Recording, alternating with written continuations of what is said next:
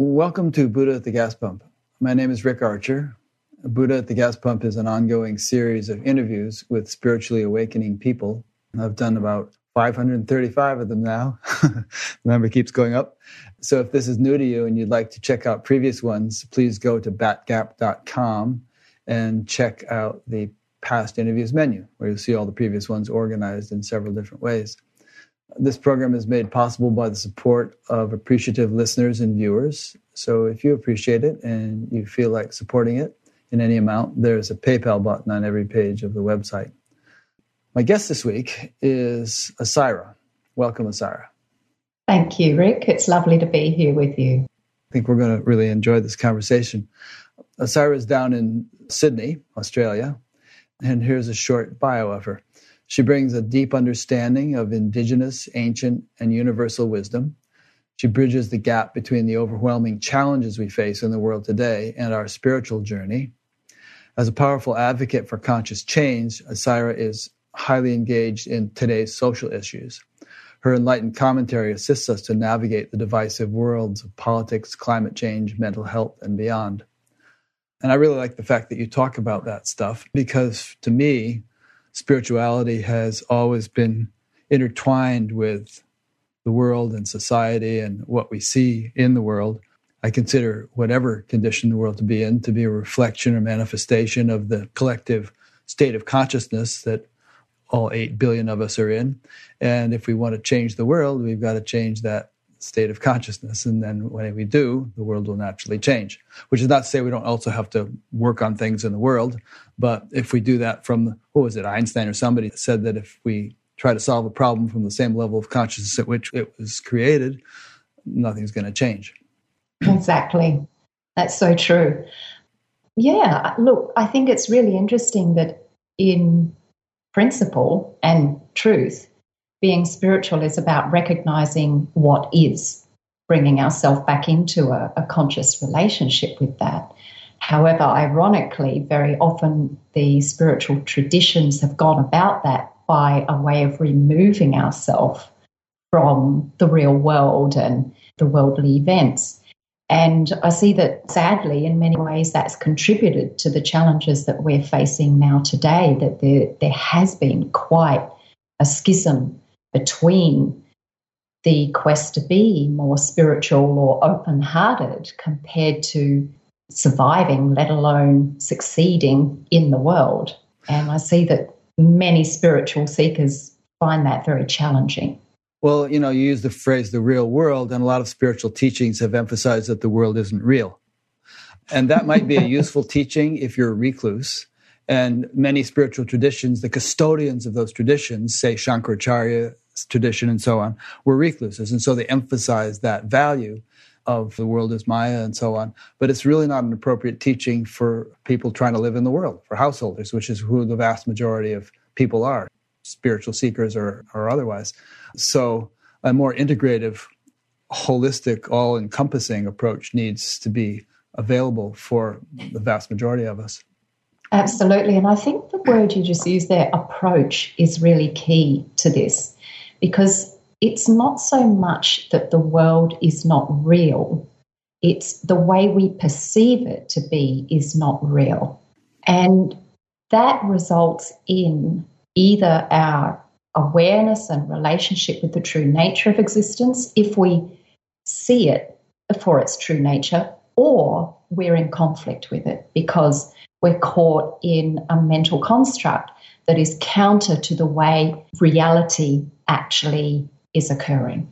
Let's play with that for a minute. And let's take a simple thing like a tree. Okay, we perceive it one way, a bird perceives it another way, a cow perceives it another way, a bat perceives it another way. And yet there is something there that all these beings kind of are perceiving, but despite the fact that they're all perceiving it vastly differently. So what is the real tree? Well, I think this is one of the issues for the human mind, is that we're constantly seeking to make something an absolute and to pin it down in defined terms instead of experience the phenomenon. And I guess generally speaking, most sages who are awakening or experience a greater awakening arrive at that recognition that we can't actually put things in boxes. We cannot make things absolute. We can only have an experience of it. And once we have a direct experience of it, then we realize how transcendent, transient, immanent, and existing and non-existing it all is. And then we just have a relationship with that rather than trying to prove something right or wrong or this or that. We just have a direct experience with it. Seems to me that one precious aptitude humans have is the possibility of, back to the tree again, of apprehending the essential nature of the tree through first having apprehended the essential nature of themselves and then having that mature to the point where it is seen that everything is that. And in addition to that, one would naturally have the bandwidth that a human nervous system is capable of. You're not going to see infrared like some birds supposedly can, or the other aspects of the perception that other animals might have the capability of. But you do have that ability to see something that is universal and beyond human perception, which is more universal than the perception of any individual being, which is the essential nature of things. True. Interestingly, my observation and insights are that the human has radically lost that capacity, that we had that capacity much more actively engaged historically, when we were living at one with nature. So Indigenous people tend to have a much deeper wiring of this greater expansive perceptual field. Yeah. And that's because as Indigenous people, we're plugged into the whole system, the cosmos, the inner self, nature, every living thing. And all of those things are an extension of ourself and are also manifesting ourself, which means that we have an incredibly wide open radius of awareness. And I see that there's a direct similarity between a spiritual seeker, a sage, or a Buddha, and an Indigenous state of awareness. Mm-hmm. Yeah, you wouldn't find too many Indigenous people who had retained their traditional values, who would be materialists, who would regard the world as dumb matter without any sentience, without any divinity inherent in it. Absolutely. That just does not occur right. in the Indigenous mindset. Yeah. And this is actually a key point that I think we'll elaborate on in our conversation, because we're going to be talking about the state of the world. And I think to a great degree, primarily the state of the world, such as it is, the problematic nature of our current situation is a reflection or a manifestation of the materialist paradigm being predominant ever since modern science kind of took over. The rejection of the notion that there's anything in a rock or anything divine or conscious about the planet itself, and all kinds of other examples we could cite. Sure, yeah. And I'd like to add to that not only is it a materialistic basis that we have created now, and most people are living within that mindset, but also it's a separatist mindset. So there's a profound distinction between Indigenous mind and living compared to modern human mind and living. Mm. And the Indigenous was one of connectivity, wholeness, interconnectedness, whereas the modern human's mind is one of separation, isolation, superiority, possession, division, etc. And actually materialism arises out of that. Yes, you're right. But fundamentally, the notion of separating out, right? Yeah, exactly. Of course, quantum physics has shown, and 100 years ago it showed, that you can't do that the observer actually influences the observed, and that everything is more inextricably interconnected than would appear. Absolutely. Let's learn more about you, and then we'll kind of loop back and talk about all kinds of things. You've written a book that I only had the time to read a chapter of, called Buddha on the Dance Floor, which sounds a little bit like Buddha at the gas pump. Perhaps, interestingly, doesn't it? Yeah, perhaps that title was inspired by the same thought. In our case, it was the thought that in this day and age, you're likely to encounter enlightened people in ordinary circumstances. Sure. Whereas I was pointing towards this notion that Buddha consciousness doesn't exist outside of the dance of life, that actually everything is the dance of life. And if we want to remove ourselves from the everyday dance, then we actually cut off our opportunity to recognize the Buddha within everything. But that book, Buddha on the Dance Floor, is kind of an autobiography, and up till the age of 30 of your life. And as I say, I only got to read one chapter, and that chapter was pretty horrific, and you're going to tell us about that. But why don't you just take some time now to sketch out, who you are and what has led you to do what you're now doing? Sure. Well, I guess I came in fairly well plugged in, to put it simply. So I experienced a direct awareness of the interconnection of all things. So my experience was energy. I was able to see and feel the energy of everything. As a young child? Yeah. And, of course, as a result of that, because I was seeing things in that way and feeling and hearing things in that way, I wasn't behaving in a typical manner. So I was considered somewhat odd and strange and complicated and difficult and wacko, to the point that I was even considered at some stage whether I needed to be in a mental institution, because I would be talking to things that no one could see. I would say things that no one could understand, and it led to a lot of confusion. And aside from that, as we know, most families have their difficulties. Most humans, most people have their struggles, and my family was certainly having its struggles emotionally, and I suffered quite a deal of abuse. So from quite a young developing age, I had this, I guess it was a clash between these states of being completely connected with everything and the awareness of oneness and this immeasurable love with and for everything, and yet having the experience of something contrary to that played out towards me and all around me.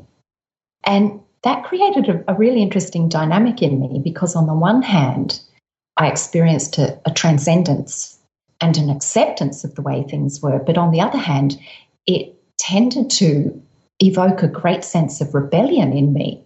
So I became incredibly rebellious. I didn't want to be put in a box. I didn't want to take on the ideas and beliefs that people were trying to impose on me. And that, coupled with a fair amount of abuse that I was experiencing, led to a point where, well, I decided I didn't want to be in that environment anymore. I left home. How old? I was 15 and a half. So, yeah, I was very young. I moved from people's homes from one place to another, always looking for somewhere to stay that felt welcoming and belonging and accepting and safe. And all the while I'd been having this recurring dream that I was being hunted down and then violated, basically, raped and almost murdered. And it was so vivid. And by this point, I was completely homeless, didn't have anywhere to stay. So I would be sitting up late at night in a cafe, and a couple came in one night and decided that this young woman, young girl, shouldn't be sitting there all by herself, asked me what was happening. And I ended up back at their place as a result of that, because they said, look, you can come and stay with us. And when I woke up in the morning, I discovered that I was living basically, or staying, in a home that was a drug ring. There were people coming and going who were dealing and using drugs, and yet everyone was completely accepting of everyone, and they were all being really friendly and kind to me. And so I felt a degree of welcome. However, there was a man living there who took quite a strong shine to me and was basically following me around everywhere, trying to involve me in everything, to the point that he started to make advances on me after a period of time, which weren't in my interests. And consequently, because he couldn't get what he wanted, he proceeded to violate me extremely abusively. And my life was on the edge, literally. So you just skimmed over in 2 sentences what took you quite a few pages to describe, but basically he practically killed you. He beat you to a pulp, broke your nose, beat you for several hours, and you nearly died. Right. And the interesting thing is, and this is an example of what I was saying before, this contrast between the reality of what was happening at the physical level compared to the experience I held as consciousness. So in the middle of that, as this man he was literally trying to kill me and stating it, that he would absolutely kill me. I was not going to get out of there alive. My life was on such a thin edge that I knew if I did not harness every degree of my conscious presence, I would die. And so I completely focused, absolute one-pointed awareness. And in that moment, I literally became everything. I became the room, I became him, I became the space, I was the body being murdered, I was everything. And in that I was able to see that man's soul and consciousness. And the reason he was doing what he was doing was because he was so disconnected. He was so broken and without love. And that in that woundedness, he was so desperate for connection and so hurt from not having had it that he went about it in a way of violation. That was his own violation that he was acting out. And in seeing that, I just felt the most incredible, immeasurable love for this soul. It was endless, this love, just a wish and a prayer that he could remember and know that he is loved, that he is lovable, that he is loved. And literally in that moment, the entire room lit up. And it was literally like 1,000 angels were in the room. And that man, he looked up and he saw this light and he dropped to his knees and he said, "Oh my God, what have I done? I've killed an angel." He pleaded for my life to be saved. He literally had an awakening. So he picked up my body, called for emergency, and without going into, too many of those details, he realized what he had done. And so on the one hand, he'd had an awakening and, the murderer literally became the savior. On the other hand, he realized what he'd done and that he was in big trouble. So he did a runner. He did a what? Now, a runner. He ran away. He ran. Oh, okay. I somehow, when I read it, it sounded to me like after he made that phone call, or you made that phone call, he started beating you again. Yeah, he smashed my head again into the wall. Right. Yeah. So he took off. I ended up in a coma. Now, the second insight that came out of that was, so there I was, the body in the hospital, in a coma. My family's been called. I'm seeing and experiencing everything as consciousness still, watching the body in the hospital room. My family comes in and my father and my mother are standing there absolutely lamenting. My father just crying and crying. And I could hear everything he was thinking. He was thinking, my God, what have I done? I've never told my daughter I love her. I may never get the chance again. And in that instant, I had this, I don't even know how to describe it. It was a timelessness where I saw every previous incarnation and the purpose of this incarnation, why I had come here, and that I hadn't finished yet. It was all pieced together. I was able to see the whole thing and realize, oh, right, I better get back to it. I've got something more to do. And so I slipped back into the body and, through this incredibly swollen, broken face, I just opened my eyes and my face twitched and my father saw it. And he just broke down in tears, sobbing, and told me he loved me for the first time in my life.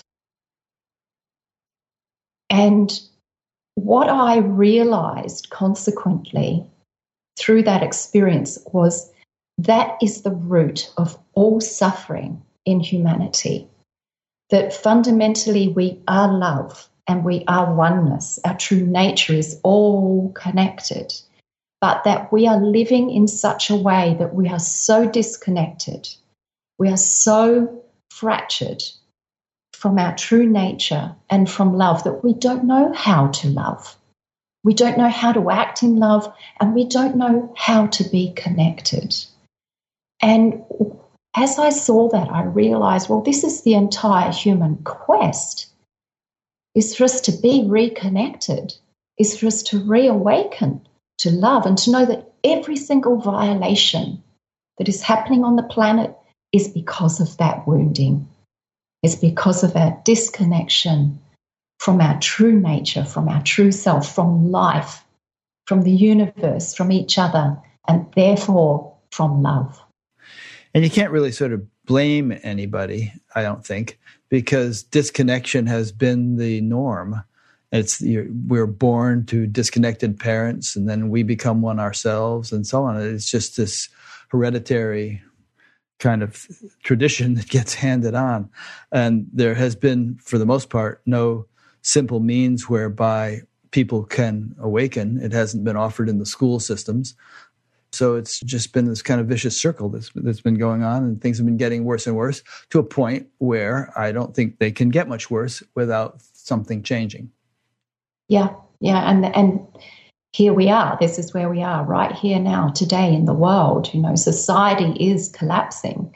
We are seeing crisis, endemic crisis in every single arena of our life.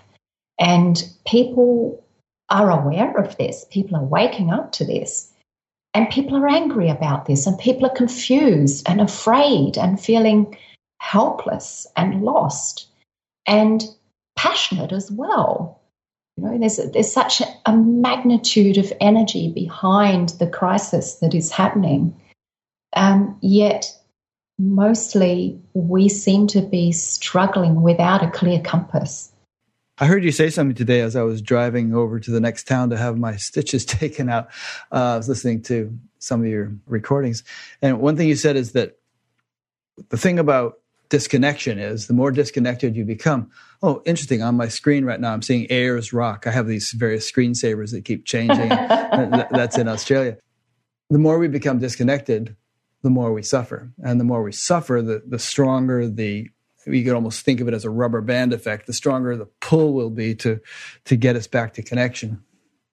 Absolutely, yes. So it's kind of foolproof in a way that we cannot escape our true nature, because our true nature is interconnected oneness and wholeness. And if we live contrary to that, with beliefs that counter that, then absolutely we spiral into greater and greater conflict, greater and greater suffering. And the more we suffer, the more we desire freedom from that suffering, until ultimately it pushes us to search for a way out that we have not been looking for before, because we've tried everything.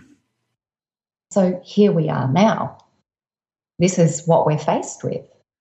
Have you ever had the thought, considering what you went through in your early years and culminating in this near murder, have you ever had, there's a saying which is regarding spirituality and people who are going to awaken in this life, that when the postman knows you're going to move, he tries to deliver all your mail. Have you ever had the thought that you just somehow took on a shitload of karma in a really short amount of time in order to just kind of get it over with or something, so you could shift into something much more beneficial for everyone? Sure. That's a really interesting take, a really interesting perspective on it. And I guess from one angle, it could absolutely be that. From another angle, one of the insights I had following that event was actually the collaboration, that his soul and my soul had conspired to enter into that experience because he was seeking to reawaken to love and I was seeking to demonstrate absolute love. Yeah, a lot of people say that who look into sort of past lives and life between lives and near-death experiences and all that.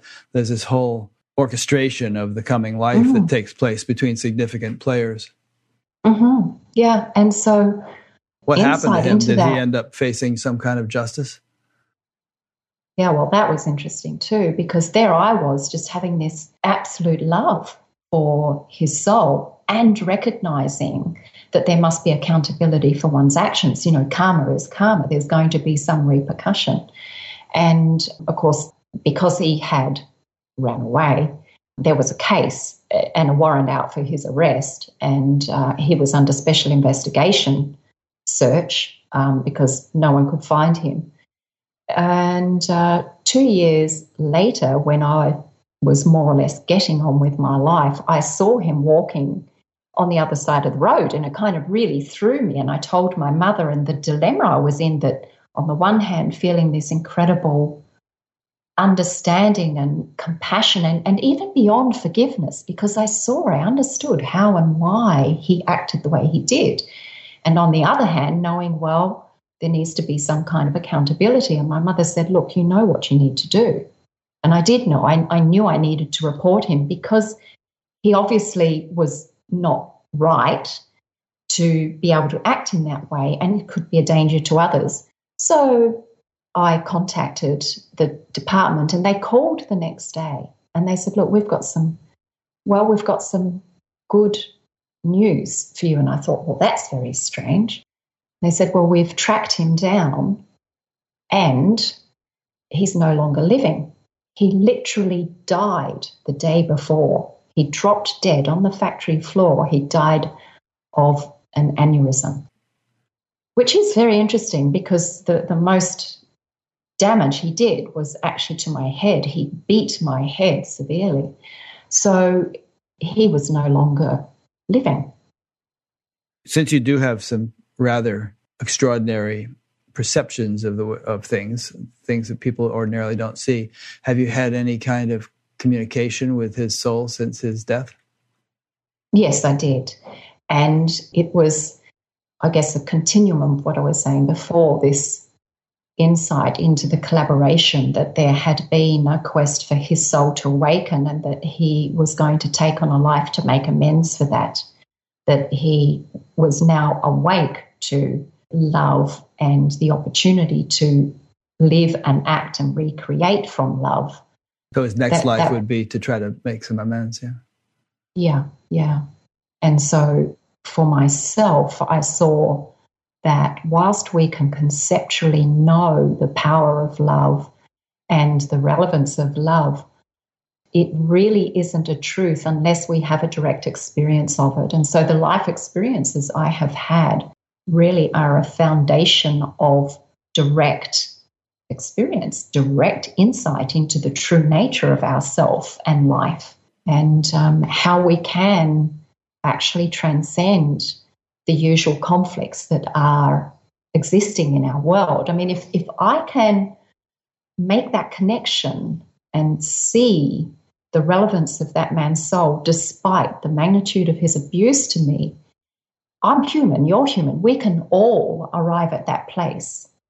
We are all able to reconnect to that essence of love and awareness, that we recognize ourselves in each other, and we recognize the woundedness, and we recognize the same quest. I'm thinking of Christ as you say this, who said, as he was being crucified, "Forgive them, Father, for they know not what they do." And it was absolutely that for me. So there you were. You were still a teenager when this happened, and you're in the hospital. Must have taken you quite a while to even be able to get out of the hospital. And so, how did you proceed from there? How did you kind of discover, if you hadn't really discovered it, a spiritual path and pursue it? What teachers have you had? I mean, how did you get to be doing what you're doing now?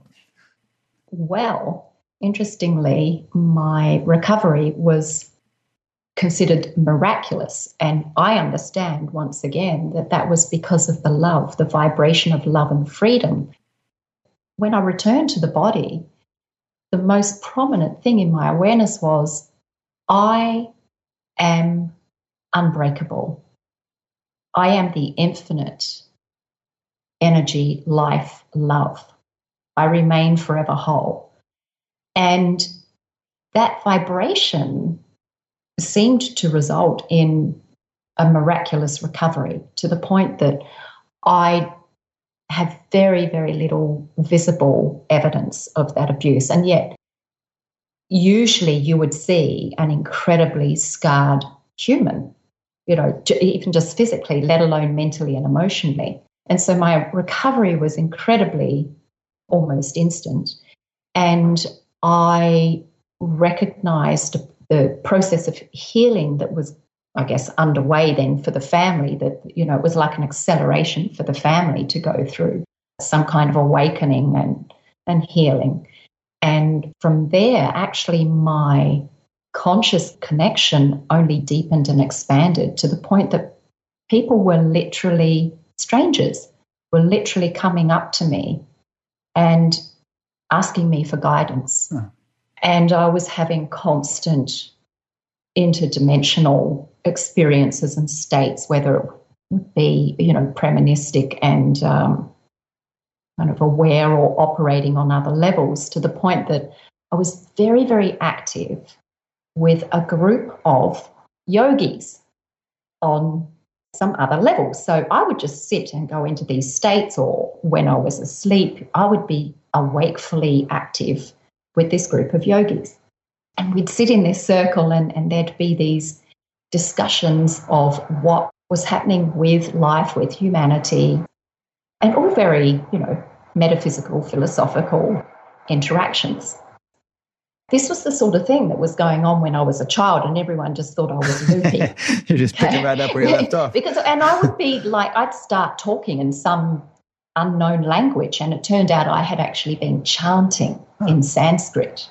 This is actually when you were a child, you mean? You would do that? Yeah. So anyway, within this circle, there was one particular or two particular lamas who were constant. One I would literally travel with and be in different places with consistently. And he visited me in one of these states and told me to be prepared that he was coming to meet me. Now, this is the sort of thing that a psychiatrist would usually say, oh, you've got schizophrenia, right? Yeah. So who cares what they say? Yeah. So this is what's going on, right? My mother, in the meantime, has met a woman who's really spiritually interested, and she starts realizing even more the spiritual nature of me, that there's something not usual about me. And I start to tell her friend all about these dreams and visitations. She says, oh, you should go to Buddha House. And as soon as she said it, was like a bolt of energy went through me. I was like, oh, yes, true. So I got up, I opened up, and those days there were phone books, right? I actually still have some in the closet. Still have some. They still have numbers in them. I opened up the phone book, and I kid you not, literally the page that it opened on, there was Buddha House. So I called and I was falling out of myself. I couldn't talk fast enough, telling this monk on the other end of the line everything that had been happening. He said, you must come, you have to come here. And where there are lamas in coming. That was in Adelaide. Adelaide, okay. I grew up in Adelaide. Right. So I go to this Buddha House, and this monk is telling me that these lamas are due to arrive within a matter of a couple of weeks. Well, 2 weeks later, this lama turns up on the doorstep, and he's the lama that I had been traveling with and visiting on these other levels my whole life. And we just laughed and cried and looked at each other like old friends. As being this person that he had been traveling with? Cool. Absolutely. Wow. And we just hugged and laughed and cried. So it turns out my mother found out from one of the women who was very involved in this Buddhist center that the lamas had literally come to get me and to take me back. And so then I spent time with the Tibetan Buddhist fraternity. I was initiated, ordained by His Holiness Dalai Lama. I spent private time with him. So you went to Tibet or to India? Okay. India, yeah. Nepal. Yeah. I shouldn't say Tibet because they were all out of there by then. Right. Yeah. I spent time up on the border. And so that was a period of preparation for me. It was, I had been praying for people that could understand me, people who were like me. I'd been praying for that because I just felt like I must have taken a wrong turn. What have I done? I've come in at the wrong place, the wrong time. What did I do? Took a wrong turn in the universe somewhere. Anyway, so that was almost like a resetting for me, that it allowed me the time to put things back together in actuality instead of as my own states of awareness and experience where everyone else thought I was just mad. So it was like a period of like confirmation and settling in. I don't really know how to explain you fell in with some kindred souls who understood you. Yeah. It wasn't really a learning something new. It was a settling back into place in the world and a preparation to then move forward with what I am here to bring. And so that's what set in motion a more official trail of my service. They told me ultimately I needed to go back to the West and serve as a guide, a teacher, etc. for others. Someone named Debbie from Boulder, Colorado asked, would you describe your traumatic experience with your attacker as a near-death experience? And obviously, yes, right? And and you mentioned that in that NDE, you had experiences of past lives. So did you experience past lives as a Tibetan Lama or some such thing? Yes, I recalled the incarnations that I had had in the East as already an adept, that I recalled the yogic practices that I had mastered, which was why I was already spontaneously practicing yoga and meditating as a kid, etc. Yeah, I don't think people just come in and do that stuff out of the blue without some background. Yeah. And speaking of NDEs, I mean, have you ever heard of Anita Moorjani?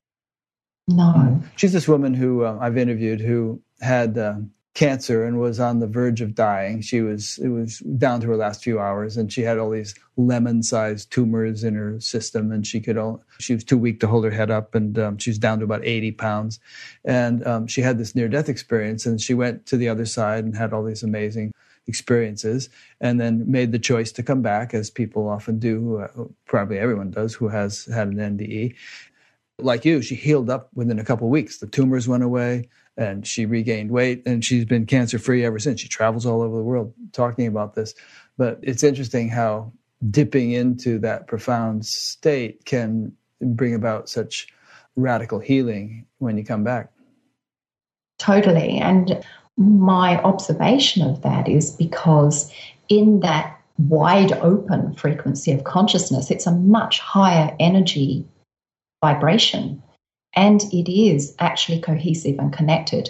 So, those of you who know NLP, the muscle testing programming, and all the muscle testing method, right? We know basically why that works is because there is a vibration of truth compared to what is not true, right? And so, when we are aligned with what is true, it is absolutely cohesive, and so that's power.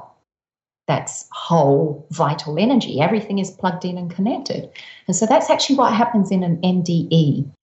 It's what happens when we're in a state of samadhi, or when we're in a really deep meditative state, or we have epiphany.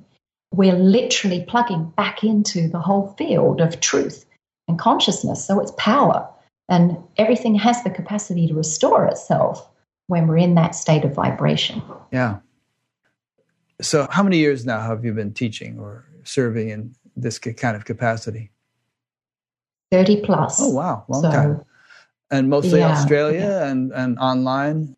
Oh, no, internationally and traveling as well. around?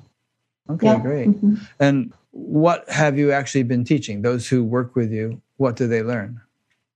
So I would say pretty well for most of the last 30 years, I've been holding a space for people to reconnect with the true essence of self. So to deepen in awareness, to use the natural tools and physiology that we have that is able to access those deeper states.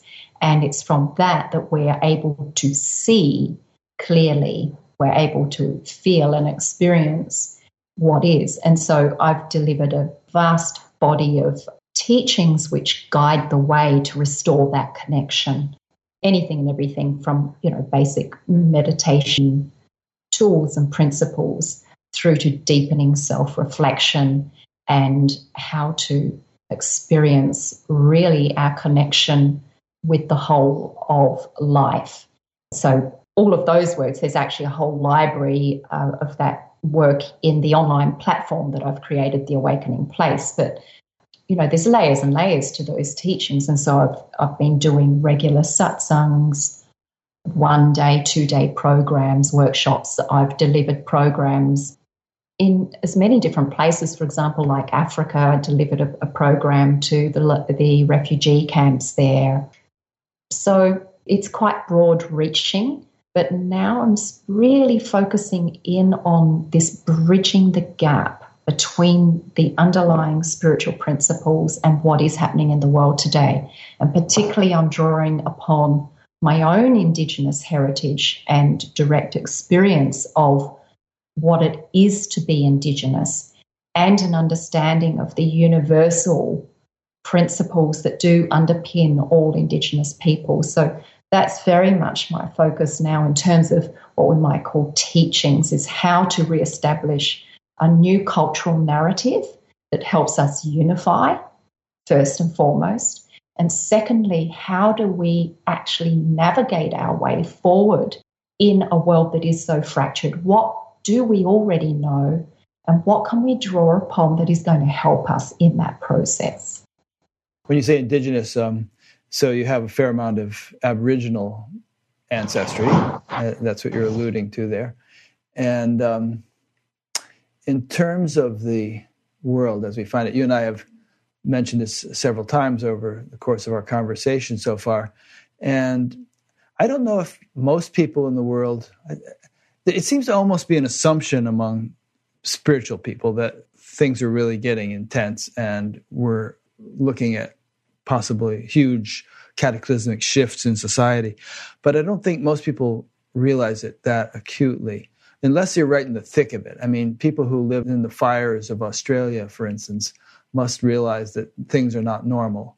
But, there's kind of this out of sight, out of mind mentality that many people go through. In fact, I was telling my friend who is probably at this moment evacuated, her house may be burning as we speak, because I got a notice just before we started that there was a fire a kilometer away from her house there in New South Wales. Oh, my gosh. I was telling her that we haven't even heard about the fires on the news lately. It was a big thing a month ago, and nowadays it's the impeachment and Kobe Bryant and this and that and all kinds of other news events. And it's like, okay, fires, that's old news, so that's still going on, but we've already covered it, so we don't need to cover it. That almost seems to be the attitude. And then again, there's Syria, and horrible situation there. And there's the Rohingya people in Myanmar, and all these situations in the world that make the news and then fade from our awareness, but they don't, they continue to happen for the people who are in the thick of it. And it almost seems like more and more of those things are going to get more strident in their call to us that something needs to be done, to the point where we won't be able to ignore them. Ask not for whom the bell tolls, it tolls for thee. Well, it'll be tolling right in our neighborhood. Yeah, and unfortunately what we're pointing to here are some of the patterns of human nature, and it is typical that the human makeup is to stay comfortable. We don't like change, and that's part of our hard wiring for survival. We stay with what we know and what we're comfortable with. And I see that underlies one of the strongest reasons as to why we're not changing and acting despite the warning signs, because until it is right in our own camp, we actually really don't relate to it strongly enough, which is actually ridiculous. But at the same time, it's part of the human nature. And this tendency also for things to subside is, it's passé now, like you say, because we're overfeeding our mind. When we repeat, we saturate our capacity to digest that information again, and it gets filed away. We put it in the out of sight box. And what I'm also observing is that these human tendencies are being directly, deliberately used by people who are dominating and controlling our platforms of information and controlling our societal decisions and systems. And that may sound a little like I'm starting to veer down the track of conspiracy theory, but this is reality. Well, it really does. And some politicians are quite masterful at it. They know how to play into that mindset, take advantage of it, and, get people to think in their narrow groove and to ignore quite compelling evidence to the contrary. Yeah. Distraction and deflection. And, for example, Facebook, it's admitted and it's been proven that they used psychological research to develop devices that are addictive and distracting. Yeah, I've heard that. We're living in this giant echo chamber, which has magnified some of the least conscious human attributes and the makeup of human behavior. And that's a very challenging thing, because the general demeanor of the average human already is out of alignment with a more conscious self. And so you add to that the fact that we're living in this world of like a giant echo chamber that's just feeding back all of the behaviors and conditions that create that to start with, and that effect multiplies. Well, if you're in alignment, you wouldn't be so susceptible to those kinds of tactics. Well, one would like to hope so. One of the things that I remind a lot of my audience about, though, is that most of what's happening in the human experience is at the subconscious level. There's a whole lot of processing that's going on that we're not even aware of. And that happens automatically. And so we're transceivers, we're transmitting and receiving information, gazillions of bits of data that we're not even aware of. And the subconscious is processing it. And what happens is that the most compelling data takes the most immediate reference of attention. And so there's an energy that corresponds with that, and that is, when it is fear-based, when it is pain-based, when it is, it's a dominating energy, it actually sparks off, how do I put that? It's like a synapse of mirroring. And so those parts of one's own brain that have those references are sparked into activity. And this is why I remind my audience, look, you can be practicing meditation, you can be so deeply committed and have the intention for mindfulness and aware living. And we are living in a world that you are being bombarded every single day with subliminal messages and an environment of unconscious mindsets and behaviors. And that pulls the subconscious into that mode. And so it takes an incredible amount of vigilance, far more vigilance in today's environment than in the time of Buddha. Far more. Yeah, life was simpler, I suppose. In some senses, we are in a lot better shape. You could die of a toothache back then, because they didn't know how to deal with it. But on the other hand, we're being bombarded and the pace of change is increasing so rapidly. If you look at statistics about the doubling of knowledge, and it's like this exponential curve, and the doubling of information. I mean, the very fact that you and I are having this conversation, we couldn't have done this 20 years ago in terms of the technology. So we're making good use of something, but the very same technology is being used to propagate disseminate disinformation, to feed people with pornography, to do all kinds of things that are not in their best interest.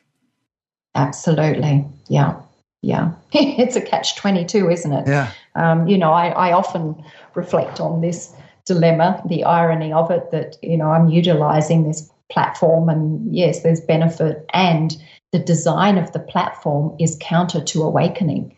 So the design of the platform itself, and when I say platform, I'm referring to all social media. The whole thing, yeah. Yeah, social media platform.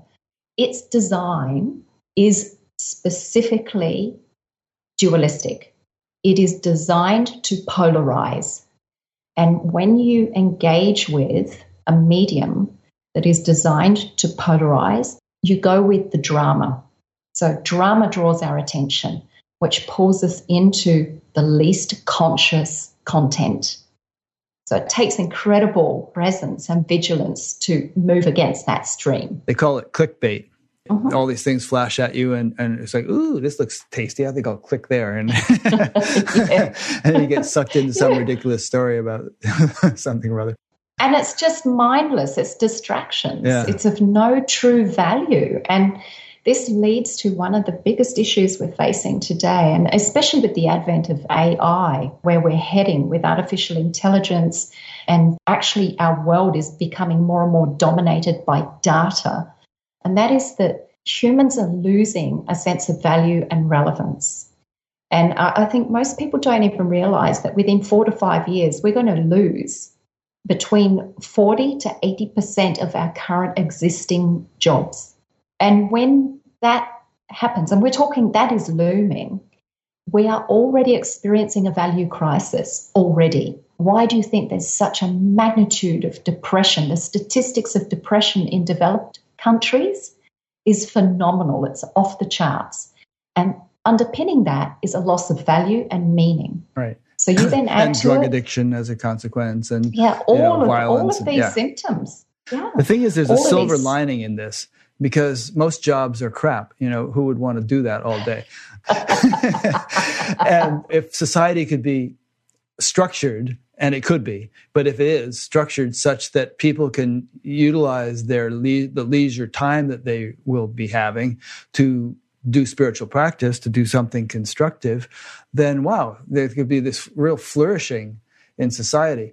Part of the whole metamorphosis we're going through, I think, is going to involve a complete restructuring of our values, of our economic systems, our political systems. All that stuff is completely upside down and has to be reshuffled and made sensible. Yeah. And that's one of my central campaigns now that I've been developing, is the regeneration campaign, is recognizing we're all part of this generation. Doesn't matter what age we are or which background we have, which part of the world we come from. We're part of this generation here now that is faced with simultaneously incredible crisis but incredible opportunity. And we are all recognizing we want to restore, reshape, reawaken, remember, remodel, revision, reimagine our society. And that is our quest.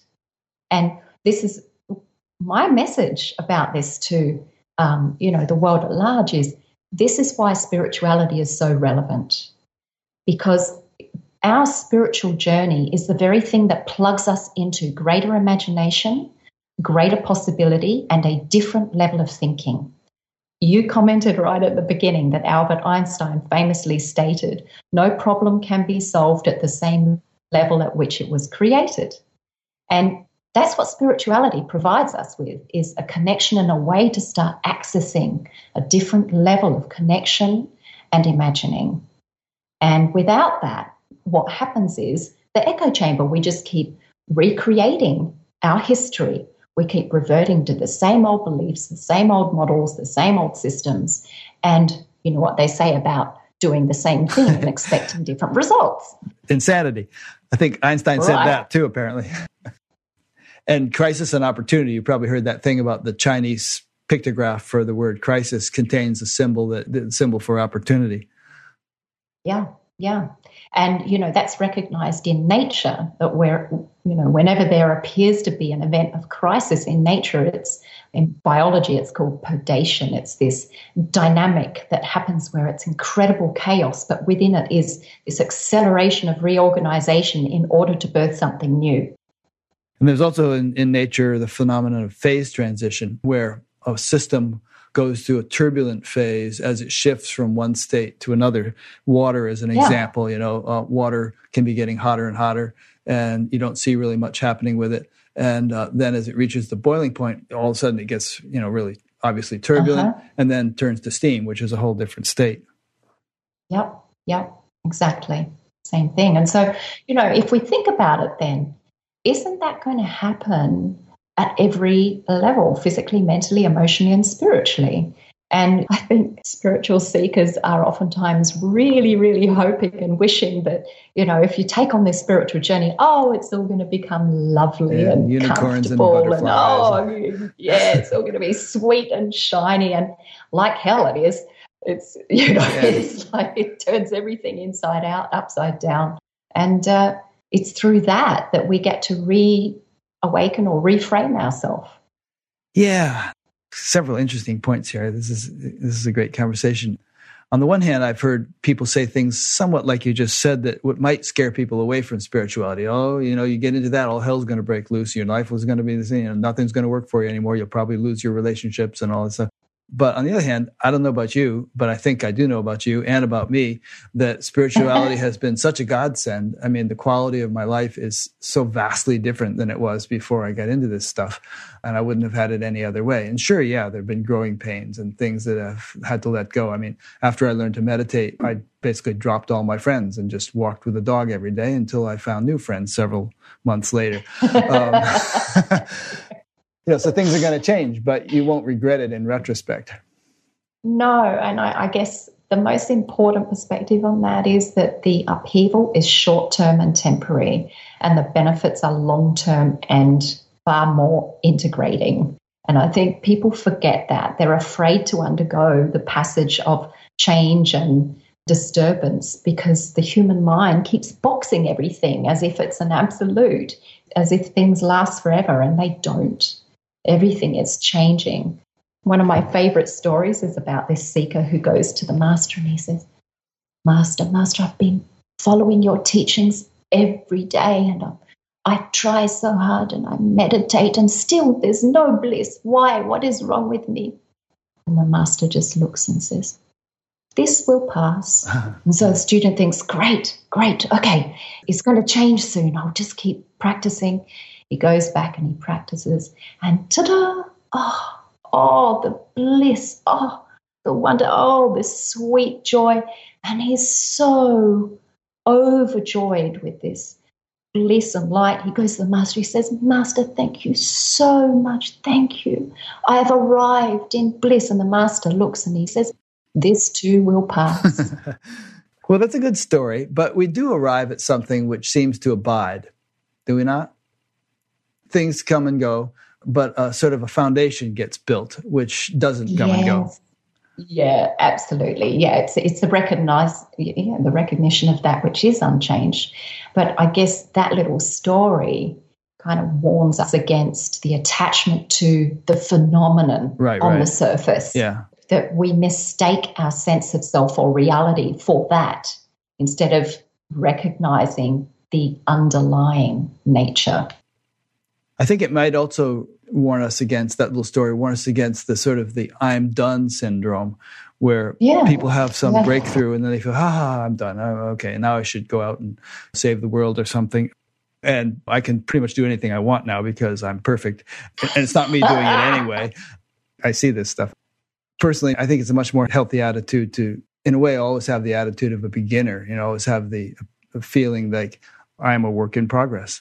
Which is not to say you're always going to be chasing the dangling carrot and never feeling fulfilled, but there's always room for enrichment, depth, clarity, stabilization, integration, refinement. And change and evolving, because even if one is fully awake and aware of the true nature of existence, the way in which we are experiencing or living or sharing that whole journey is constantly evolving and changing. Has that full awakeness, if there is such a thing, is it as clear as it could conceivably be? Is it as integrated as it could possibly be into our relative life? Have all of our various faculties blossomed in their fullest possible potential?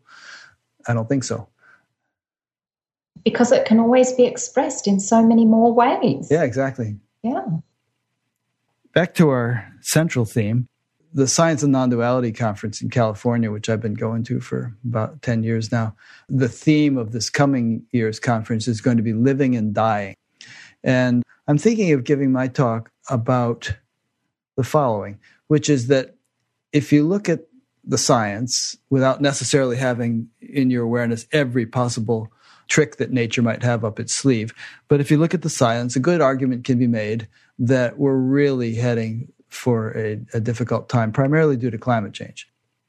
There are some people, Catherine Ingram is one who I've interviewed, and she lives in Australia now, actually, Byron Bay, who feel like we're heading for extinction and it's not going to be that far off. So we should just adjust our psychology to that. And if you read a long, beautifully written article that she wrote, she lays it out pretty logically. Okay, this is going to happen. There's these tipping points. The methane is releasing. The ice caps are going to melt, and all this stuff's going to happen. There's going to be mass migrations, and you can't say with certainty that she's wrong. And there are people, like Greta Thunberg and others who really seem to feel it acutely and are blowing the trumpet. And I think that in the absence of an end game Hail Mary pass, which is a football term, by nature, by the divine, they would be right.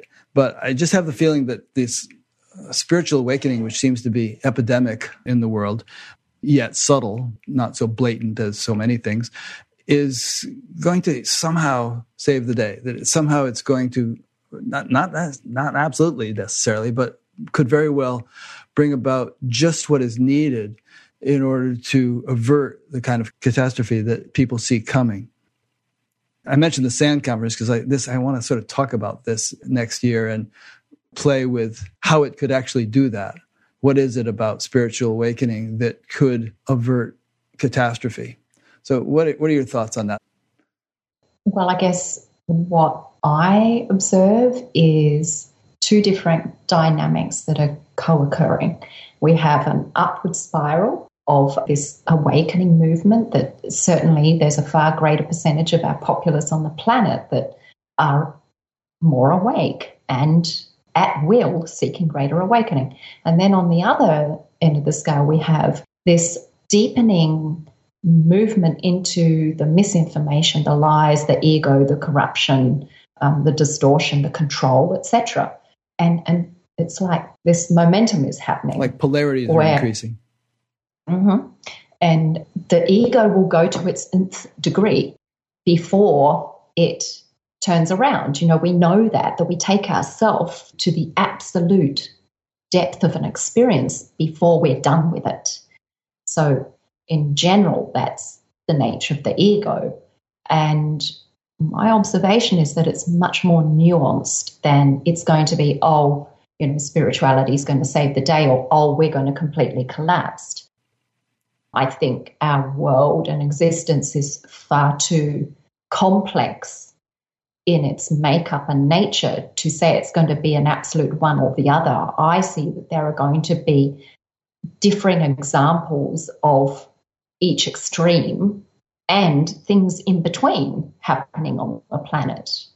So I see that there are some places and populations that are going to evolve into a more conscious model. We have eco-villages that are developing governance systems based on conscious principles. And then we're going to see other parts of the world that are just going to collapse into absolute anarchy, and maybe there's going to be entire populations that vanish. Yeah, so, I don't know how I know this, but I have a feeling that you're right. That's my intuitive sense. And obviously, even in terms of, you can think of examples. If sea level rises 2 or 3 feet, and it could rise a lot more than that, but if it's just 2 or 3 feet, huge metropolitan areas are going to have to be evacuated. And they're going to have to be evacuated in the midst of various other climate catastrophes. the glaciers dry up and the Ganges doesn't flow very much anymore. And there's a huge water shortage and drought in India. And yet Mumbai and Chennai and various huge cities like that have to retreat inland. How's that going to go? Yeah. I just see that there's going to be such a vast array of every different type of dynamic happening in the world over the next decade. And so what do we do? Do we stock up on canned goods and bunker ourselves in some kind of underground, shelter? I mean, you talk about these little communities, but can they really be insulated or isolated from the rest of society? Well, at this stage, no, not entirely. And look, everyone will choose their own way of coping or responding or creating. And my own recommendation is that whatever we are doing is that we begin to look at the underpinning principles and dynamics of life itself that actually bring life together, that creates wholeness and growth and thriving, not just surviving. And if we start to realign ourselves with those principles, we'll begin to access imaginations, solutions, new ways of living and creating that we can't yet imagine because we're not accessing all of the points of information that we need. And so for those of you who might be interested in what I'm really talking about, this is in a work I'm delivering called The 4 Pillars of Law. And it's looking at the core principles that underpin all Indigenous life. And the central tenet that revolves around is all life is interconnected. So everything is interconnected. And when we know and understand that, and we look at the 4 paradigms in which that is made known, which is first and foremost, earth, nature, place, country, our relationship with it. Second, relationship, kinship, not just ourself with our human family that we're born into, but all the living creatures that are part of our environment. Thirdly is our soul or our self, the underlying essential spirit of all things, all creation, that within ourself as equally within all life. And fourthly, the cosmos, the patterns of the cosmos, so the relationship between microcosm and macrocosm.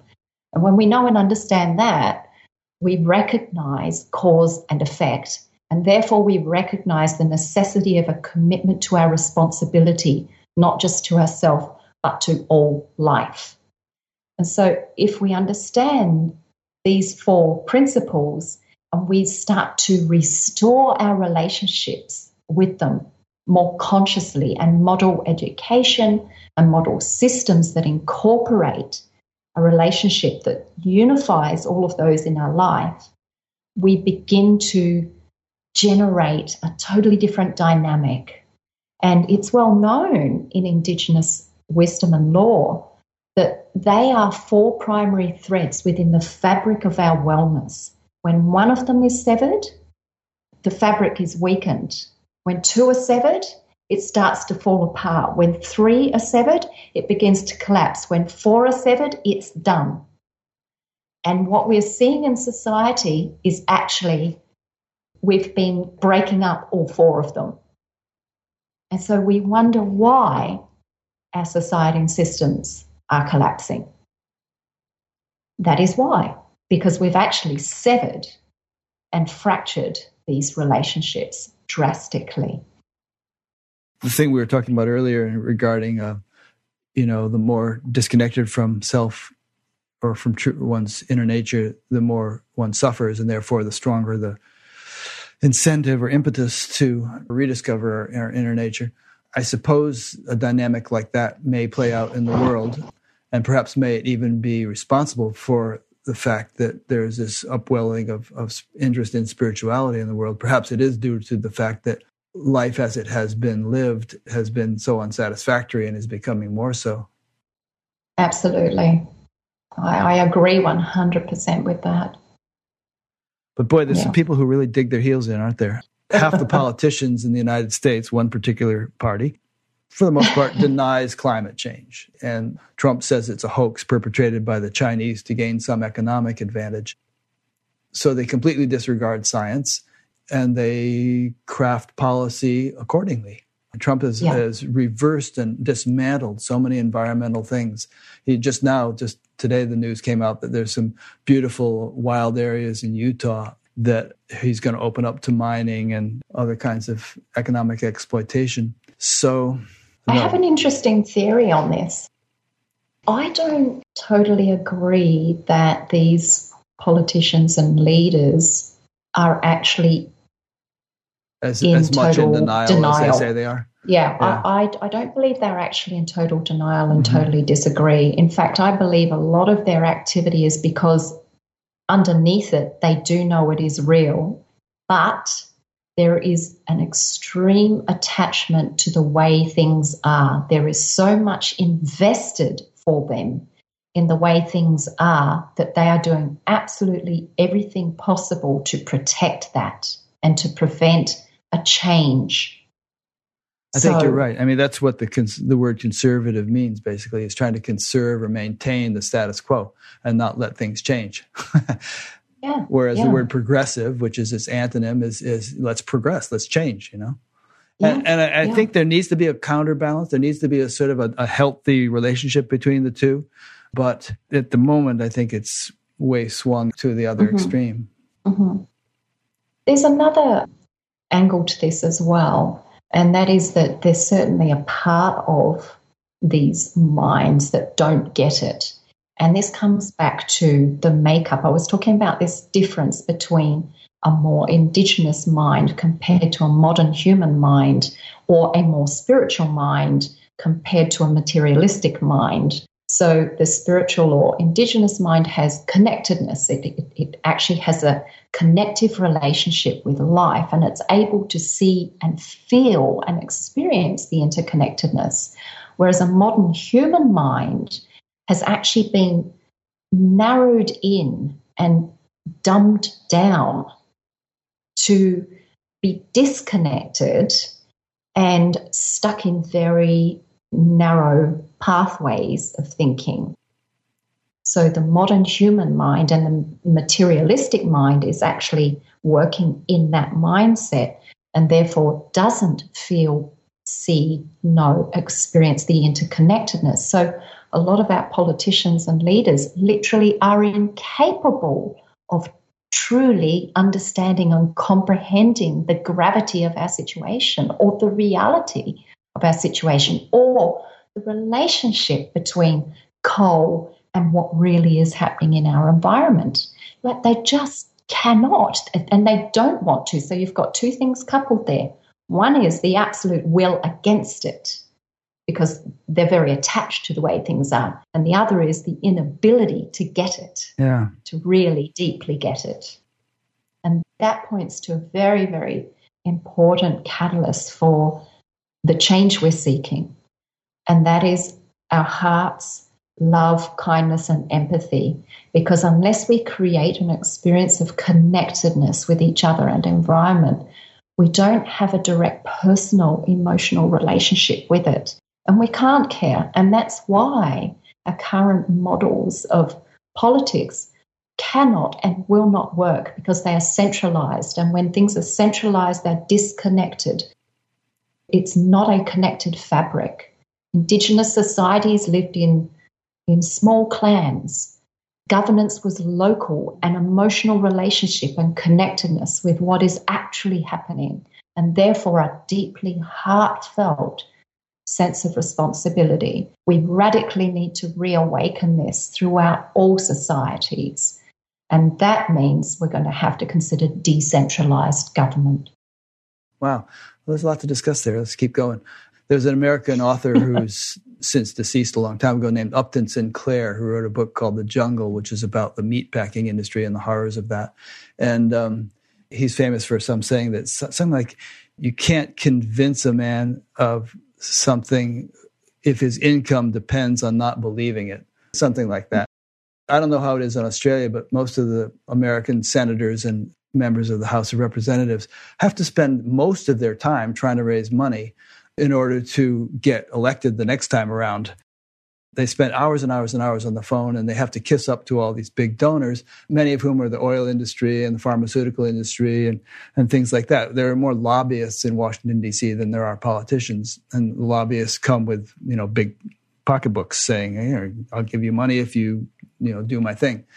And so they're bound in like that. And rather than paint the lobbyists and the industries they represent as demons, look at it from their perspective. They're thinking of the next quarter. They're beholden to their shareholders. The next quarterly profits have to look good. And if the oil industries have 5 times the amount of oil ready to drill, then we can allow to be burned if we want to stay below 2 degrees centigrade. Well, who knows if that's really true? That's so far off. And decades from now, I think we can go ahead and burn it. I need to make the shareholders happy, so let's go to Alaska. Hey, and it's great. The ice is melting in the Arctic. Now we can drill in more places. So this is this is kind of weird, short-term, myopic logic that drives it. It's just what you were saying, that the mind has been narrowed down, and they're like a horse in a race with blinders on that can't kind of see that they could run other places. They have to just run on this track leading them towards who knows what. Yeah. And that's fundamentally materialism. So that's largely, unfortunately, part of the human makeup now at large, that most humans have been overtaken by materialistic values, as if that's our God, that's our measure of comfort, success, happiness, security. And along with it has come the more mind.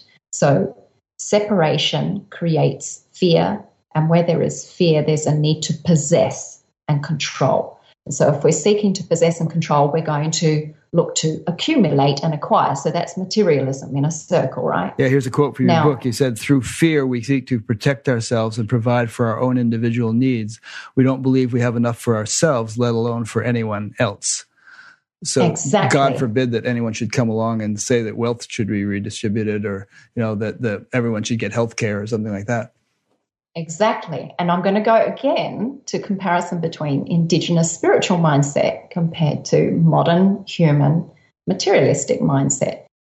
Indigenous people, it is we.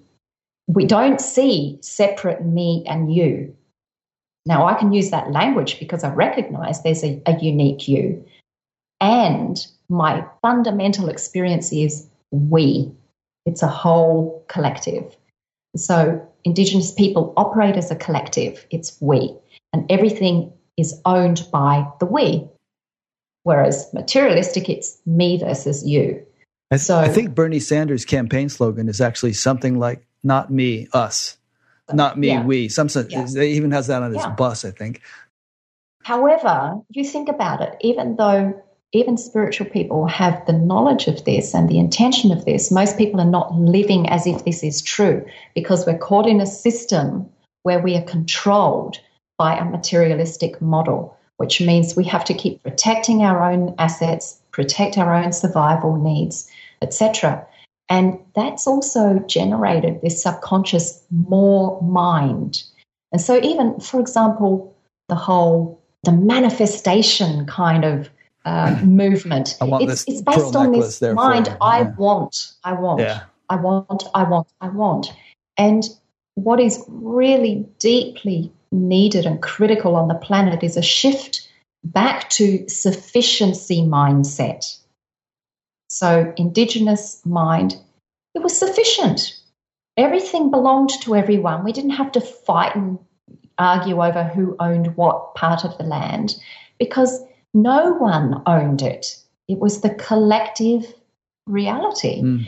And if we continue down this track of trying to protect more and not reestablishing a recognition of what we truly need, what is truly sufficient, and what is of actual substance and value to our life, to our wellness, to our happiness, we're just going to continue creating false models. Yeah. Well, it's very evident in the collective consciousness that there's a frenzy to acquire many things which we don't really need. It's particularly evident at Christmas time, where they always do news stories about the riots at the stores where people are fighting over the latest big screen TV or something like that. people sleep on the sidewalk for 3 days to be the first to get the latest iPhone. And it's a never-ending chase. You get that object and then you're told, oh no, there's something newer and better and bigger and fancier, and you get that object and it doesn't really satisfy one's deepest needs anyway. So there's this emptiness still, there's this sense of lack still, and then something else shiny gets dangled in front of you. Oh, maybe that'll do it. Yeah, It's almost the addictive mindset. I mean, you get a buzz when you get the new iPhone and, this is nice. And then after a few days, it's like, like you say, some new model comes along or something. But people live for that sugar. It's like a sugar high that you get from eating this and doing that and always going for the next sugar high. And then it always fades. The next thing you know, you're cranky. Absolutely. Absolutely. And so I think really life itself is going through a process of reawakening us to that, that again, it's an inbuilt design, it's foolproof. We actually cannot fulfill ourselves through material possessions. It's impossible. And so eventually we are going to be smothered by it to the point where we suffocate and we completely lose our life as a result of it. Or we are woken up to realize that's not it. Yeah. You've alluded to little self-contained communities, living ecologically. And a few minutes ago, you spoke of decentralized government. Do you feel that actually a time will come in I don't know how long, a decade, 2 decades, where that becomes quite prevalent and governments have been decentralized? Or do you think that people will just sort of go off the grid and live in their own little communities despite the fact that they still live in the United States or Australia or someplace? Sure. I think the same answer applies here when we were talking about, is it going to be complete collapse or is spirituality going to save the day? It's going to be very nuanced. There are going to be a lot of different examples and versions and degrees of these possibilities. I do believe I'm already working on and with groups that are involved in redesigning governance models and involved in eco-village development. And I see that there are going to be, within the next decade, well-developed existing decentralized villages, for want of a better term, and potentially even nations that take on that structure. Which one in the Northern European is Scandinavia, it? Greenland, Norway, Scandinavia, or Denmark, or one of those places aims to be completely alternative energy based. Yeah, in a certain, they're heading in that direction. Yeah, and Germany is doing very well with that. Yeah. So, and look, I know that there's a lot of controversy around it and a lot of people don't fully understand it, etc. But this whole blockchain development, cryptocurrency development Bitcoin is an example of this emerging mindset that there's this recognition that actually centralized systems are closed systems and are doomed from the start, because existence is not actually a closed system. It's an open system. So that is an example of this emerging mindset of being decentralized in the way we work with our resources and develop our systems. That's interesting. Another thought that comes to mind is that you also alluded to this, is that we have tremendous untapped potential. Last week, I interviewed a woman who specializes in studying autistic savants and people who have these incredible abilities, like being able to sit there and recite pi to 22,000 digits, or sit down and play Tchaikovsky's first piano concerto, having heard it only once and never taken piano lessons, and things like that. So human beings have amazing abilities. And I don't know whether it's somehow inherent in our brains, or actually our brains are an interface to a larger field of information and intelligence, which I think is the case. But if we develop these marvelous instruments that we each own sufficiently, it seems to me that all kinds of marvelous innovations and technologies in every field, politics, sociology, alternative energy, and so on, which we can't even imagine yet, will blossom. Totally.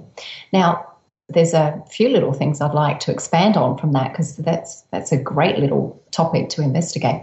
So this untapped potential. So firstly, we know that the human brain operates through different modes or frequencies. And in general, we know there's beta, alpha, theta, delta brainwave activity. We know that if we operate at certain brainwave states, we get certain experiences. And so meditation corresponds with alpha, theta, and even delta.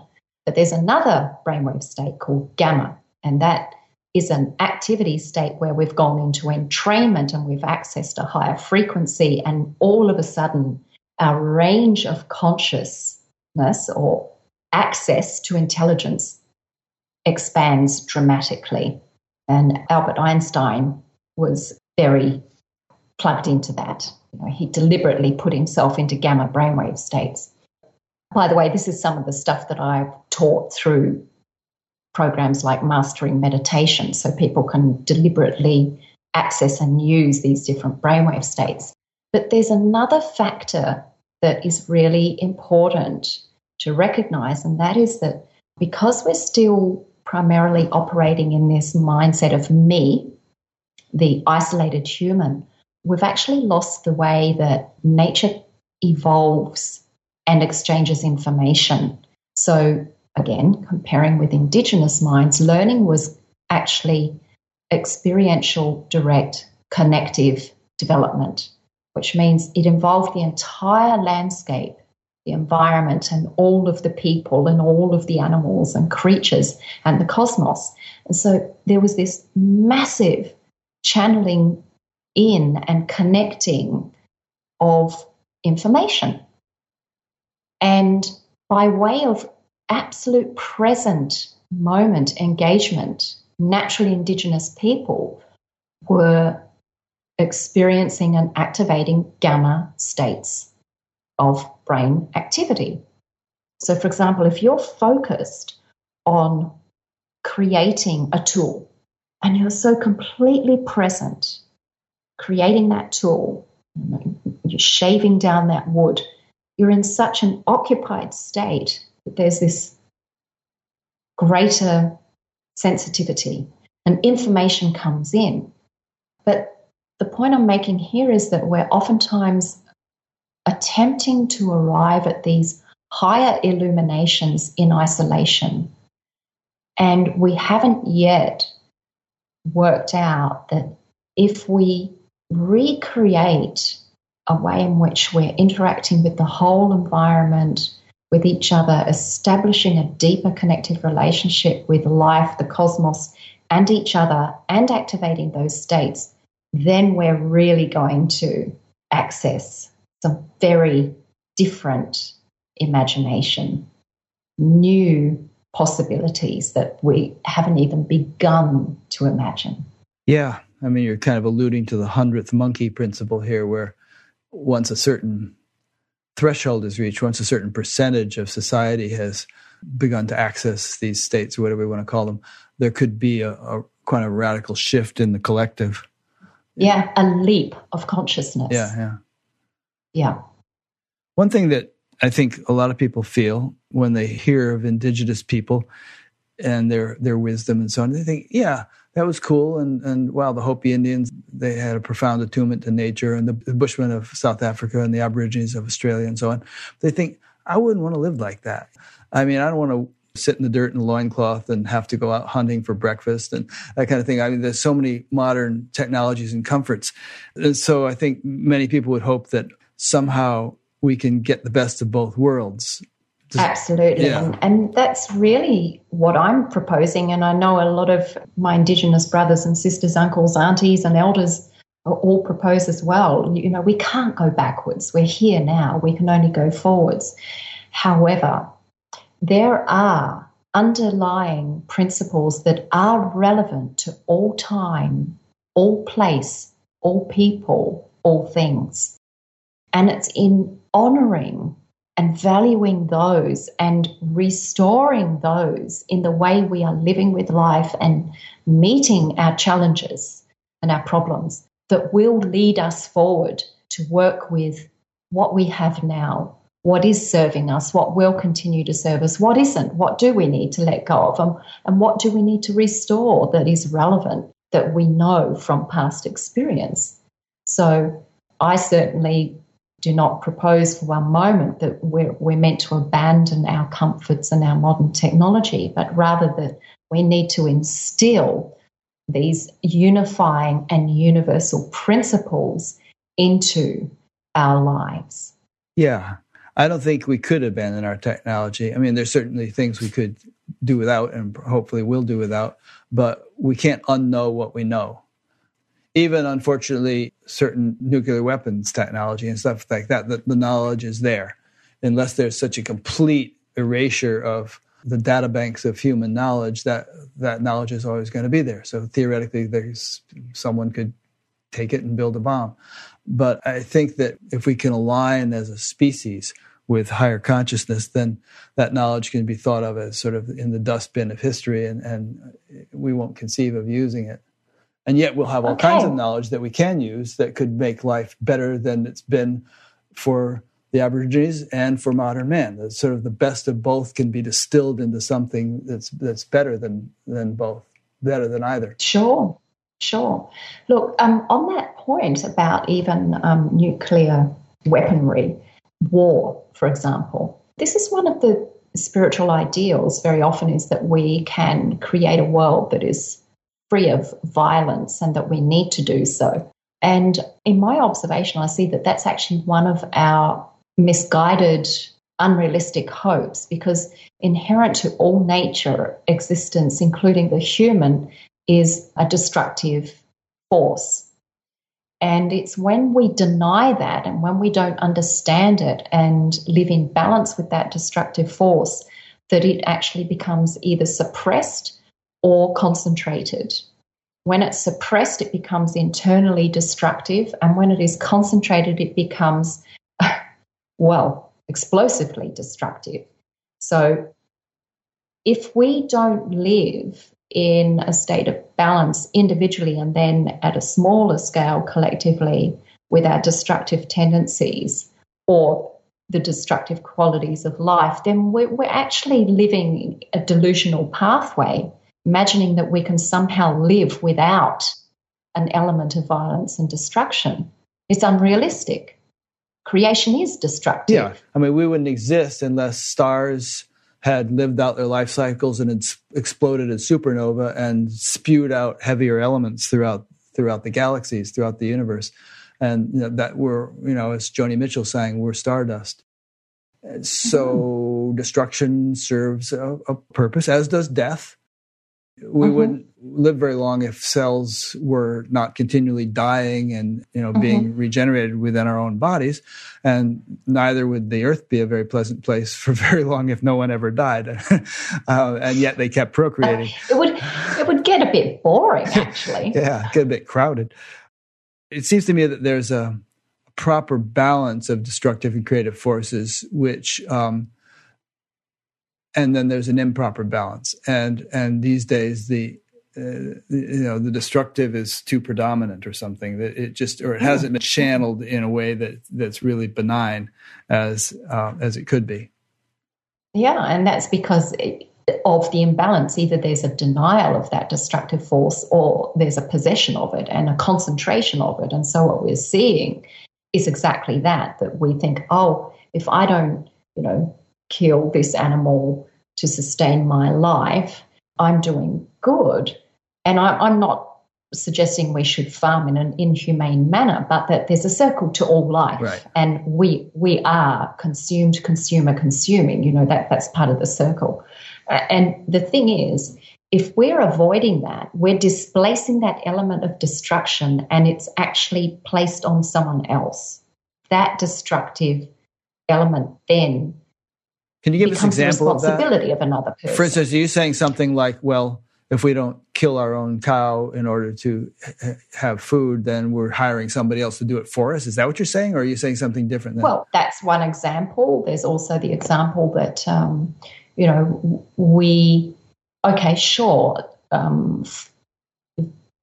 eating, consuming plants, farming with plants is apparently measured to have less impact environmentally, nonetheless, thousands of insects are still killed in the process of farming plants, for example. And the way we go about that is displacing something somewhere. When we live in a peaceful society and we deny our own destructive tendencies and we don't own up to that, we allow another country to assert a concentrated force onto a different country. And this is where we see these regimes of dominance arising, because actually that ownership and the balance of, the shadow self is not sitting at a stable, present level equitably in ourselves individually and as a society. So envision for us a society in which it was properly balanced and the destructive and creative forces were in proper proportion. How would that look? How would that play out? Well, again, I would imagine that we're living much more in accord with the natural forces, that we see the sacred relationship between all things and we respect it rather than abuse it. And so I see that it's not so much what we eat that's the problem, it's our relationship with life resources that is the problem. That's one example. Yeah. So if we restore a sense of sacred respect and balance to the way we actually live, the resources we use, for example, come back to a sufficient mindset, then we're not going to be greedy and we're not going to rape and pillage the planet. We're going to live in greater harmony, for example, permaculture.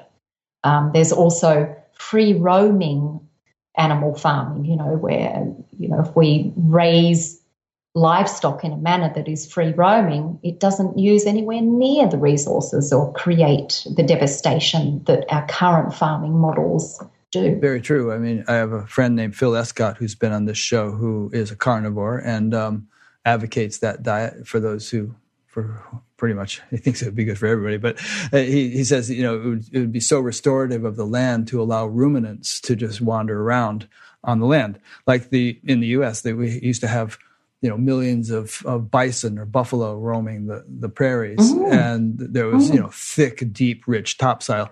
These days, it's all grow corn, grow soybeans, feed a lot of it to the animals so that we can eat them. And the topsoil has been depleted mm-hmm. to the point where, mm-hmm. At the current pace, it will be unusable some decades. But actually, really, we're going to have to address the elephant in the room at some point, and that is that we can be talking about all of these issues we're dealing with and how to adjust ourselves with farming, resources, consumption, etc.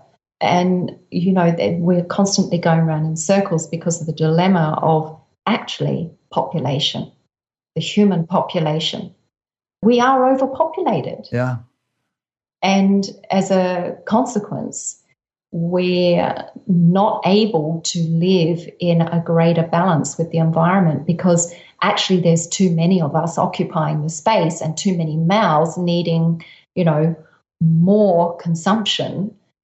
And so how can we actually restore a balance when actually the ratio of human occupancy on the planet compared to a natural ecological system is out of whack? Well, it's interesting. I'll pop in a question here from Melissa in Perth, who just sent in a question. How do you see sufficiency mindset working today? Perhaps easier with smaller numbers of people and with nature's resources respected.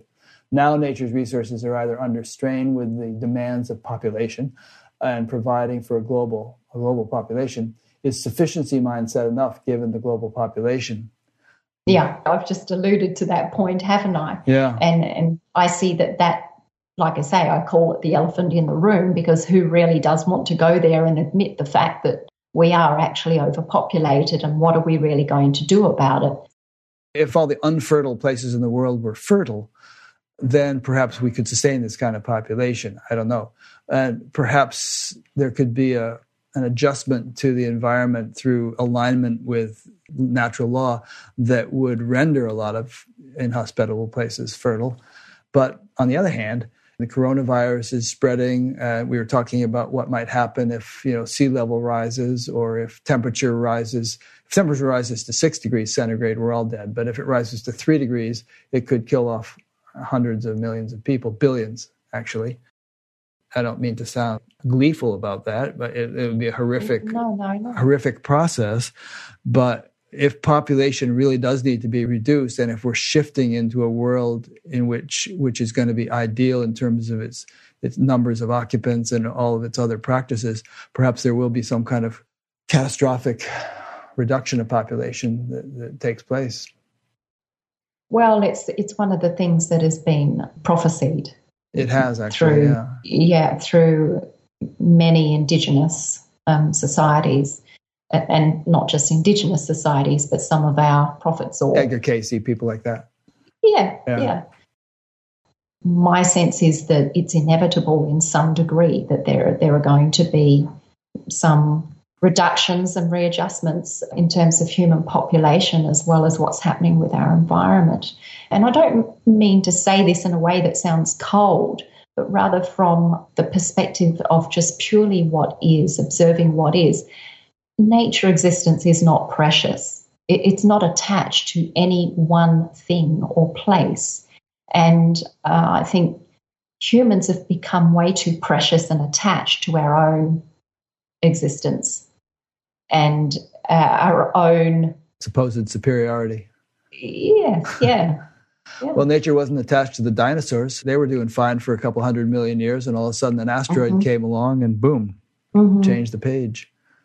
And I'm sure that in this vast universe, that happens on a regular basis to planets populated by beings much more highly evolved than dinosaurs. It could happen suddenly, it could happen slowly. And we have a very constrained vision of our history. So, I think importantly here is to strike a balance between an acceptance and an acknowledgement for the much bigger picture and a surrender and a trust in that. And also hope that we can respond consciously and with greater imagination and with love. We can bring love and new vision to what is happening in the world.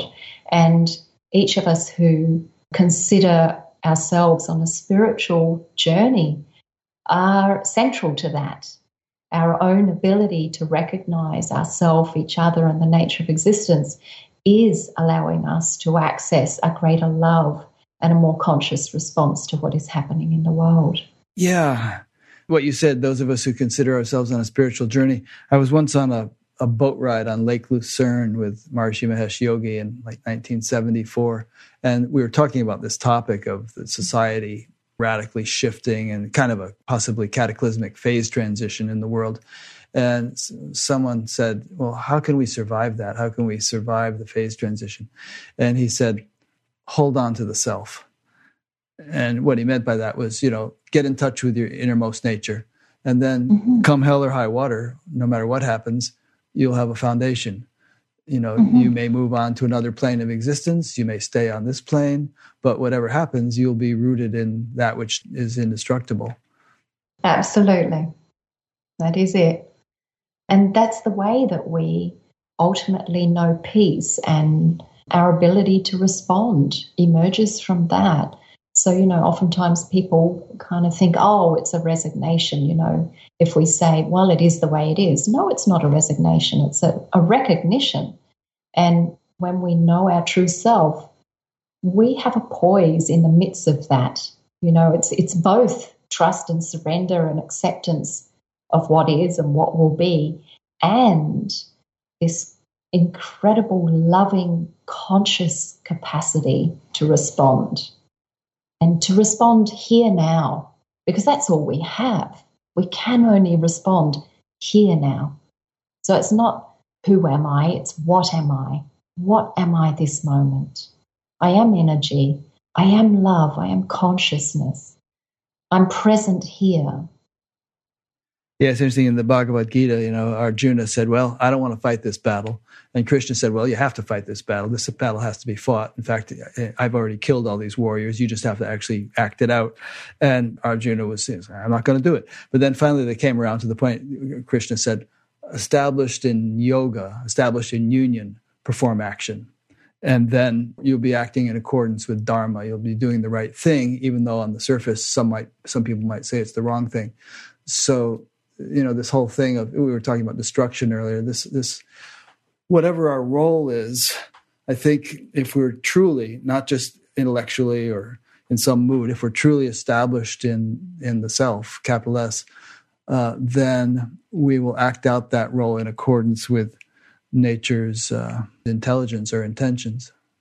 Yeah. And again, it points to the tendency for the mind to want to preempt, to define things and say, oh, right, if this happens, then that's what I'm going to do. And, if I'm going to do that, then if ever I meet that in another moment, I'm going to do the same thing.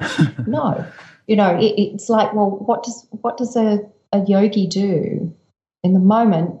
He's confronted by a scorpion. In one moment there might be a scorpion there and there's a little child 2 feet away, and the yogi will just instantly stomp on the scorpion. Yeah. In another moment, the scorpion is there and he just waits. He stands still and the scorpion just moves away.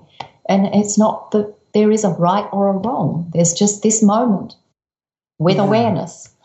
Right, which points to the principle of spontaneous right action. Just, you can't intellectually calculate all the ramifications of any action, but if you're attuned to that level of intelligence which is orchestrating the whole universe and acting in accordance with that, then action can actually be as perfect as if you did have all the information in the universe, even though you don't. You just act in accordance with it on intuitive impulse, and it turns out to be the right thing. Yep, absolutely. Yeah. Just tell you a little story about the yogi and the scorpion. So there was this is a little bit of a topic change, but there was a yogi sitting by a ditch, and a scorpion had fallen in and was drowning. And so he lifted the scorpion out, put it on dry land, and the scorpion stung him. And then the scorpion crawled back into the ditch and it was drowning again. So he did it again. And somebody observed him doing that, said, "What are you doing? The scorpion keeps stinging you over and over again. Why don't you just leave it there?" And he said, "It's his nature to sting. It's my nature to save."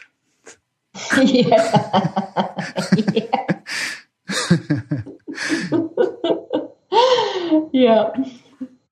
So tell us a bit about what you have to offer. I know that we've been in touch with Leilani, and she was saying that you'll set up some page where people who've listened to this interview can click through and get some kind of discount on your courses or something.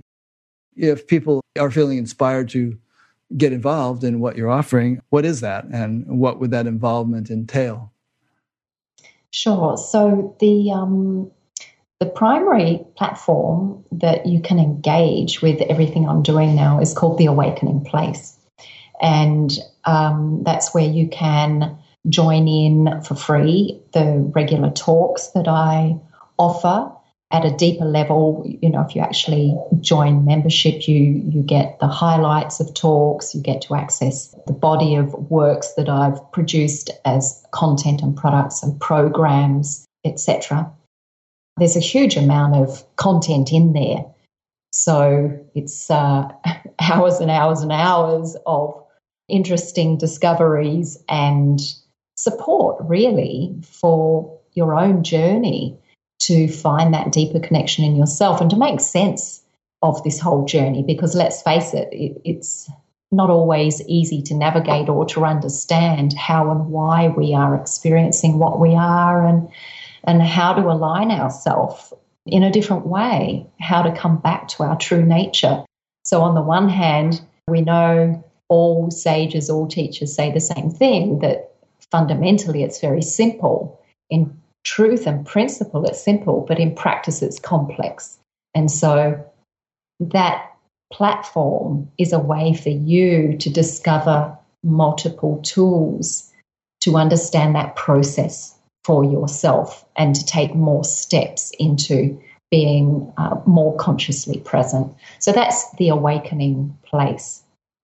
And then, of course, there's the books. So my latest book, the most recently published one called Awakening You, really it's a compendium and it outlines the root conflict of all humanity. So what is underlying, what's the root cause of all conflict, and then the 6 symptoms of conflict and how that it's relevant to every single one of us.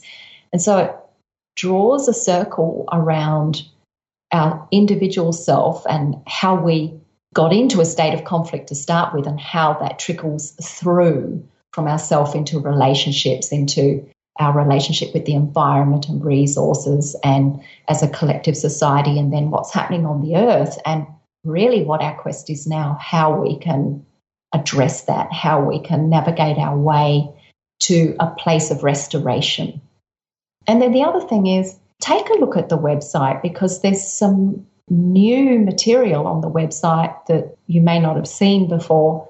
It's more current, that is the regeneration work, the campaign. Like I say, it's a collaborative campaign to bring more and more people together, unified on that same quest we all have to regenerate what is happening in our lives and in the world, and the 4 pillars of law. Great.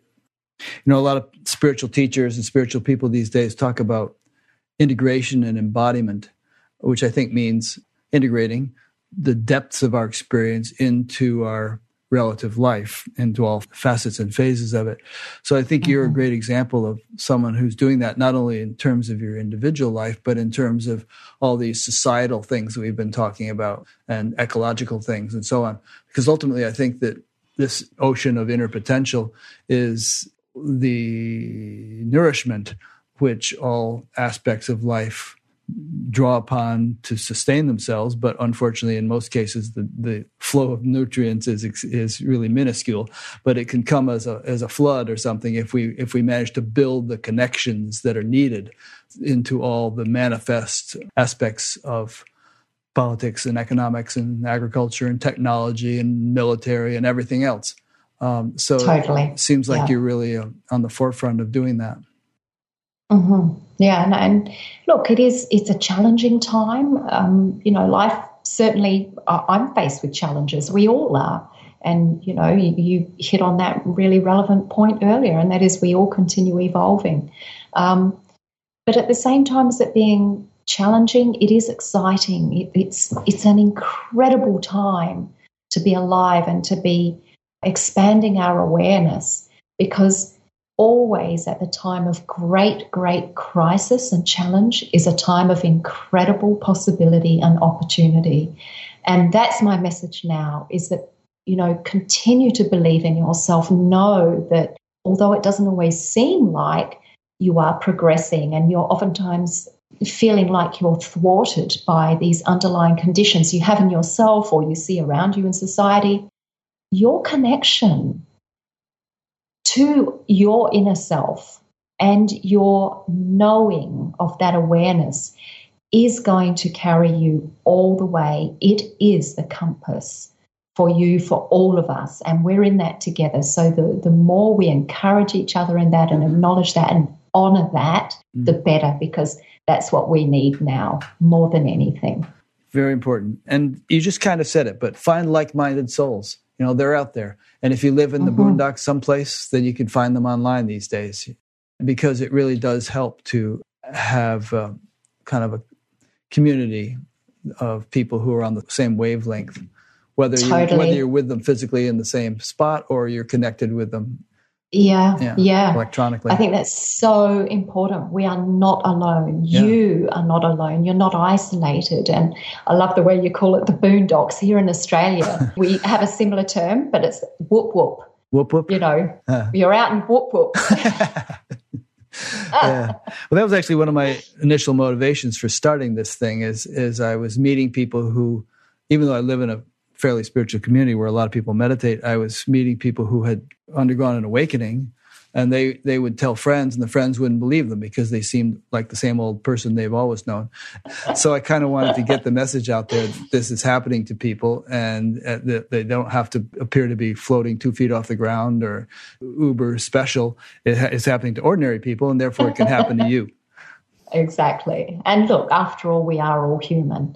It's really, really important that we dispel a lot of the old baggage that goes along with spirituality and teachers, as if it's, you're meant to kind of look at someone sitting up on some great big pedestal or throne, and it's all so numinous and ethereal and beyond human. And it's not. It's not. We have to really embrace the truth that this whole process of awakening is about really being with what is real and bringing that immanent consciousness into ourselves and into the world. It's not about escaping it. Yeah. It's about being here. Well, we could go on all night. Every time you say something, I think of several other things that we could talk about, but we should probably wrap it up. And I've really enjoyed this conversation. Me too. Thank you so much, Rick. And it's just wonderful, the work you're doing. What a great opportunity and platform for people to hear more of these different experiences and journeys, and, reflecting back how really it's the same for all of us. We're in it together. So thank you. Oh, you're welcome. It's a pleasure. So those who've been listening or watching, Isira will have a page on Batgap, as all the interviewees do, and from there you'll find links to her website and some of the things she's spoken about, her books. And while you're on the website, poke around a bit, you'll see that there's a link to an audio podcast. There's several other interesting things under the menus. Just explore and you'll find what we have to offer. Next week, I'll be speaking with, I think it's Roger Walsh, who has come very highly recommended. So stay tuned, and we'll see you for the next one. Thanks, Isira. Thanks, Rick. Have a good day over there. And you have a happy now. Yeah. Moment to moment. Yeah. That tends to be the way it is. Fantastic. All right. Take care. You too. Much love. Much love to you.